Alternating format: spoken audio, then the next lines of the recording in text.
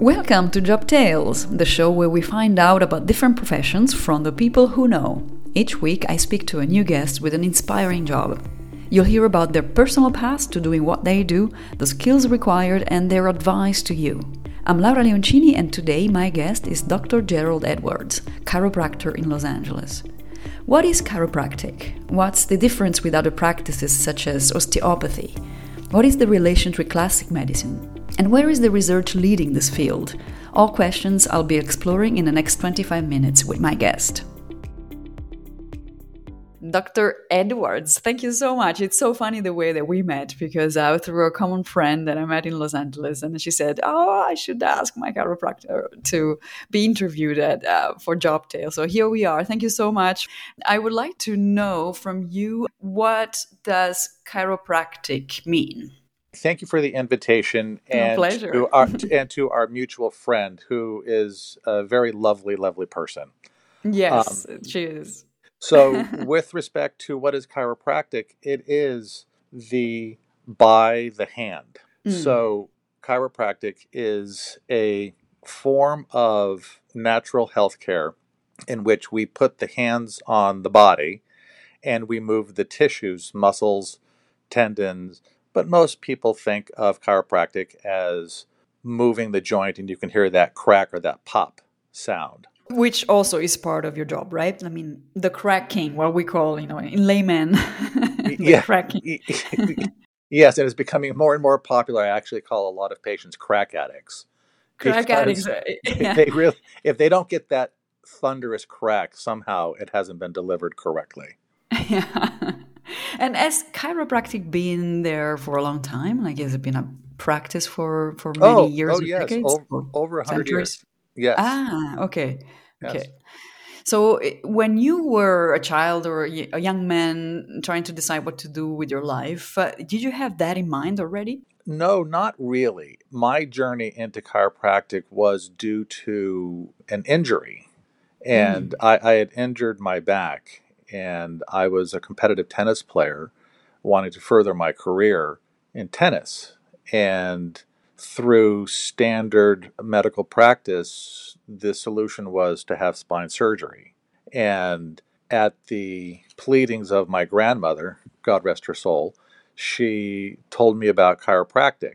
And up to that point, I couldn't even spell it, if you will, or knew anything about it. So, and I was at university at UCLA, so I started chiropractic care, and within 4 months, I was virtually pain-free.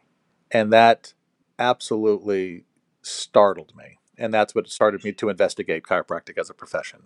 Didn't have to do surgery then? No, not at all. Wow. So it did save a lot about your back. Yes. So that was it. And how old were you? Sorry for me asking. No, I was 19.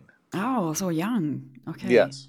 So once you found out a bit more about chiropractic, then you decided that you may want to do that as a profession? Yes. So concurrently at university, I was moving into a track of healthcare looking at medical school. Okay. And during that time, I had transitioned and I was an EMT working in an ambulance. I was a medic in the back. So I was able to see a lot of hospitals and injured individuals, and I really concluded that wasn't the life that I wanted to lead. It looked as though they were very drawn out, very rewarding career, I'm sure, but they were on call 24/7 on at that time, the pagers and the amount of time. And coming off of competitive sports, I was a little cantankerous and nobody was going to tell me what to do, and I kind of wanted to work for myself. So healthcare was in your radar, and then with chiropractic, you saw a better fitting, in terms of time and the life management than maybe becoming a medical doctor. Is that right? Absolutely true. I have a deep appreciation for the medical practice, but I was always the child of growing up saying, well, why don't we have chicken soup to prevent the cold as opposed to treat the cold after you get sick? How do we prevent something? So when I think of chiropractic, of course, the cracking, of course, yeah, and then sometimes you can hear it so much that you think that your spine is going to break in two, but then you feel much better. Yeah. Yeah, so you're especially on the neck side, and you're really scared when someone There's a touches your lot of neck. trust. Yes, exactly. A lot of stress. And then, I think also of other practices like osteopathy. And sometimes, even when I have my own back problems, I say, okay, which one should I go to, osteopathy and chiropractic? Can you tell me the difference between the two approaches? Yeah, it's a good question. Here in the United States, osteopathy is still a very major player in the healthcare marketplace. They are traditionally trained physicians that provide, medication and surgeries, but they're also trained in manual medicine, the adjusting of the joints, if you will.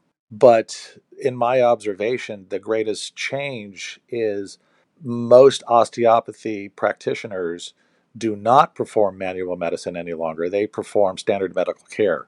You see them as emergency room physicians or cardiologists or neurologists. They know about it, but they don't practice it. So if somebody was trying to choose somebody as a provider to manually manipulate them, if chiropractors, this is all that we do, versus somebody who's dabbling in internal medicine and family practice. So they may not have their hands on that many patients adjusting their spines. And then I'm thinking of another one, the physiotherapist, and then the sports therapy. And is there a parallel with chiropractic? Are they complementary, or what's the difference? I think there's a tremendous amount of overlap and complementary pieces.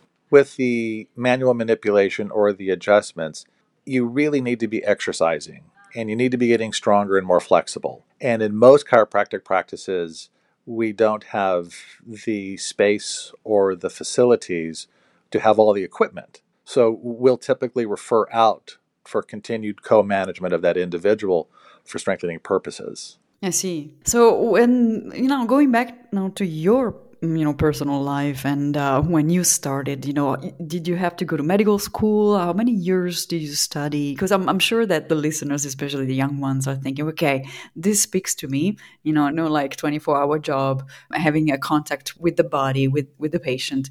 But then, how much do I need to study, and what's out there for what do I need to expect in terms of curriculum? You need to go to university and get your 4 year degree. And I strongly suggest individuals going into some sort of the sciences. And then you enter chiropractic school, which is a graduate program. If you go through the summer, so there's no break, it will take you 3.5 years. If you take a normal course, it'll take you 5 years. Okay. And then once you get out, you have to pass the national boards. And then once you pass your national boards, you then can take your state licensure exams. And then after that, me personally, I went back and got my postgraduate degree in neurology, which was an extended 3 years. Oh, wow. Okay. Out of your own initiative, you didn't have to, right? Correct, correct. And what is the link, neurology and chiropractic, for you? Well, chiropractic we are the study of the nerves. In osteopathy, that's the science of the blood system. And in homeopathy, that's the science of similars. And in allopathic medicine, that's the science of opposites. So if you have an infection, we'll give you an antibiotic. If you're hot, they'll cool you down. Homeopathy is a little bit different. They may want to give you a very, very small, low dose of the irritant to help your body encourage to heal. In chiropractic, we're talking about nerve function. And the more I got into looking at what chiropractic was doing, we had to end up in the spinal cord and then ultimately into the brain. And studies are showing very tremendous activity in the brain after a spinal adjustment. Oh, wow. And to understand that link gives the ability to deepen your examination and provide more direct, specific care to that individual. Oh, fascinating. Yeah. I want to get back to that about the future and where the research is leading. When you did your studies, so you mentioned before that you wanted to be independent. Now, what are the options a young man or young woman has after graduating and becoming a chiropractor? I would strongly recommend somebody going into being an associate or going into an organization to learn the field, because probably in any industry, when you get out and you start working, what you learn in school and what's really happening on the street are two different things. Yes, I agree. And I've been in practice now going on 31 years. Well, because of my competitive nature as an athlete prior, I went out and just opened my own shop. I Now see. I got lucky, but I wouldn't recommend that. I would say spend 3 to 4 years learning the business, learning how to treat patients, how to manage your schedule, how to deal with patient management, and then co-management with other professionals. And then if you want to strike out on your own and be a solo practitioner, then you can do that. Do you think it's harder to have that learning curve if you're independent from the get-go? I think that it's a different learning curve. If you were to first start off in practice, you don't know if you're making any mistakes because there's nobody else to bounce any information off of, and your lease payment is due on your rental, on your office, and you have to pay employees. So there becomes this conflict between how much you want to continue to learn, but you have to keep your doors open. Sure. And in what way would you say that you were lucky? Can you define luck in your case? Lucky was when I started gathering patients right away. And at that point, I was making money to not only keep the doors open, but put money in my pocket. And then I started getting interested in furthering my education in terms of what was happening with the brain and the spinal cord. Why was I seeing these results or different results? And then from a personal note, one of my siblings has a psychiatric disorder, and I got more interested as to asking the question, well, what does it mean to be human? What does it mean to have a brain that may not be working optimally? And how could I not only understand it, but potentially have an influence in a positive direction? So yeah, that's very interesting because I can see, there can be many paths to, and in terms of also learning from mistakes and having a voice on the side that tells you, okay, no, this is right, or no, that's wrong, go rather that way. Now you've been 3 decades in. For a pearl of wisdom, let's say, for the young listeners, is there something that you've learned in the past that you would do different today if you had known it back then? That's a great question. If I was to speak to my younger self, I would say have more humility, because you're walking around with the title of being a doctor and people are giving you these accolades and you're making money. But really it's in terms of being in service to somebody else. And when you start to become in service of somebody else, you start to listen differently to what the patient is telling you, because the reality is in any sort of healthcare, I see this in three prongs. In any human being in any condition, 1/3 of us is mechanical, 1/3 of us is chemical, and 1/3 of us is emotional.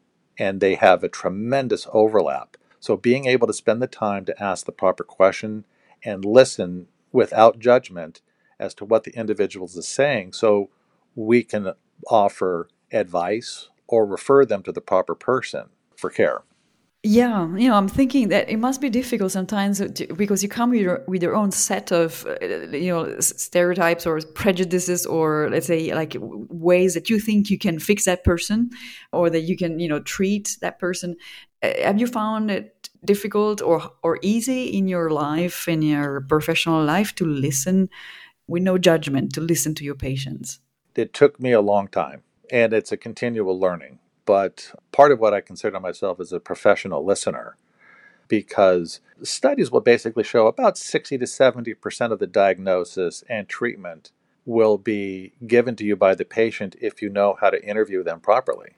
And Right. if you listen, because they know what's going Yeah. on with them. They just may not understand the Latin of it, but that's not their job. Our job is to listen and ask the appropriate question, as opposed to going in with a preconceived notion as to what is happening. As an example, if a woman comes in and she's having neck pain, and the number one of the very common metastatic cancers from breast goes to the neck. So we have to be aware of a lot of other systems, as opposed to thinking always, oh, this individual has neck pain, I do manual medicine, I can fix you. When in reality, it could be coming from a completely different system. Hence, also I guess, the relationship also with other medical sectors. 100% true. Okay. 100% true. Do you have, we're talking about before about myths about the job. So, can you tell me a couple of myths, one or two myths about your job as a chiropractor? Well, I think really a lot of people in the, maybe not one standard deviation, but there's many people that think that chiropractic is a myth. How can Mhm. me putting my hand on you and thrusting with some level of force, getting a crack, elicit a health change? And unfortunately, a lot of chiropractors believe that as well, and they've lost, in my opinion, that sense of curiosity and wonder about the science of it all and how the human body operates and what does it mean to be human. So, studies have shown that getting your neck adjusted in the high up, just below your skull, if you get it done correctly, you can actually improve high blood pressure. The blood pressure goes down. So it's natural and it's non-medicated. Now, that is a very high technical skill, and you have to select that patient, as opposed to the myth of like, oh, just get adjusted. Let me see as many people as I can. Put my hands on people and just start cracking spines like two guys in a gym. You see often just cracking each other all over the place. And so it isn't a magic bullet. There is real science and real neurology and real hormonal influxes after getting adjusted. So people really think that what we do is kind of magical, and it really isn't. It isn't magic. It's not a belief system. Right, right. There's science behind, right? And also, I can think that it must be a continuous research and study because it evolves with time, right? Do you need to like to go to conferences or refresh, yeah, your skills?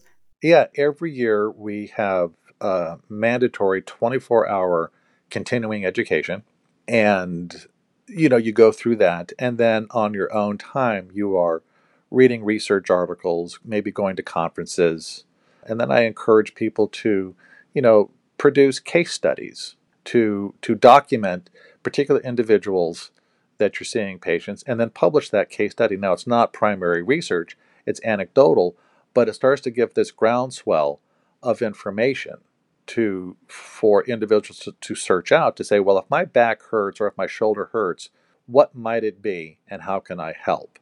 And I have had extraordinary cases in my career, which I kind of sit back and scratch my head and think, I'm a healthcare provider, but the concept and the idea of health is getting more and more blurry to me. What does it mean to be healthy?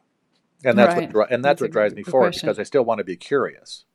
Is there something like one particular session or a patient that you're particularly proud of what you've achieved with that patient? Well, there's many, but I think one that comes to mind. Yes, she came in with the right. She had on the right side of her body. She had about 50 to 70 seizures per day. Oh, Upper and lower extremity. Her neck would twist, and she had seen many people. And a doctor at UCLA referred her to me, and I examined her, and all I could do with her was rapidly move her eyes to one direction. And if I did that, I can stop her seizure. If I had her move to the other side, I could generate the seizure. Or if I had her think in a particular way, I could generate the seizure or stop the seizure. So then I sent her back for the therapy because it was conversion disorder. And she had, within about 3 weeks, she could now hold her grandchild without fear of dropping the child because she would have a seizure. amazing, huh? That you can improve somebody's life and quality of life. And that's on a clinical side, but on a personal side, she didn't have the financial means to pay my bill. So she paid me in grapefruit. She lived about an hour and a half away, and she had fruit trees, and so she'd bring me big bags of fruit. And I felt like that was my way of giving back, God telling me, "Hey, you've done well. It's okay." And I was very Oh, happy to help her. yeah, it's a great story. Thanks for sharing. back to the future of the discipline, where is the research leading? We're talking about neurology, you're talking about new discoveries all the time, and is there a path already sort of visible and knowledgeable to the professionals in the industry? And then is like technology such as AI going to affect it in in any way possible? Well, it's still technology is going to impact it. A lot of chiropractors, and myself included, I use different forms of lasers for complementary treatment. There's decompression tables. But what fascinates me is the research deepening what happens within the brain when you get adjusted. And so the research is actually starting to show that getting a proper chiropractic manipulation has tremendous benefit effects. So, but having said that, technology in medicine is moving at exponential, but chiropractic is not, because we still have to put our hands on you. And so nothing's going to be able to replace, maybe AI could replace some sort of a robot to find where they wanted to adjust you. But I will be far removed from the planet when I think that happens. Yeah. Because it's a very personal, hands-on profession. And I think part of the tension is going to be patients and populations in general. We live in a very microwave immediate society. We want relief now. And chiropractic is not really built for that kind of system. It's a repeated ongoing system. So to continue to improve your spinal health will improve your brain. Just like we brush our teeth twice a day. We don't brush our teeth because we have cavities. We brush our teeth because we want to prevent cavities. And we want to improve oral health for overall health. Same thing with chiropractic. A lot of times people just want to get adjusted when they're in pain, when in reality, it's a tune-up of your nervous system. So it's a different mindset that you need to be having. A little bit. Right. And lastly, is there any compromise that you need to be prepared to make for this job? Yes. If you work by yourself, that will be your spouse in the beginning. You are going, for the first probably 7 to 8 years, I worked probably 6 to 7 days a week getting systems in place. And so you're really dedicating a tremendous amount of time to getting your practice and maintaining your practice. And when you are involved with the public and you're dealing with people's discomforts and pain, you have to guard yourself against compassion fatigue. Because after your 30th patient of the day, how are you feeling, Mrs. Jones? And she's complaining again. When you hear this year after year, decade after decade, you can start to get tired. And so you have to have something on the outside of your life which renews you and re-establishes a sense of self and get the energy back, because it's fatiguing. It's just tiring. It's a very physical job. Physical, yeah, I can imagine. That's a good point. Anything else you would like to share?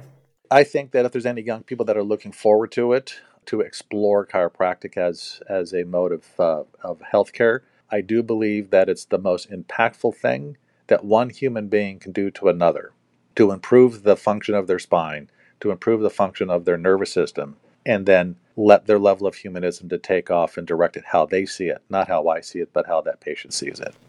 Wonderful.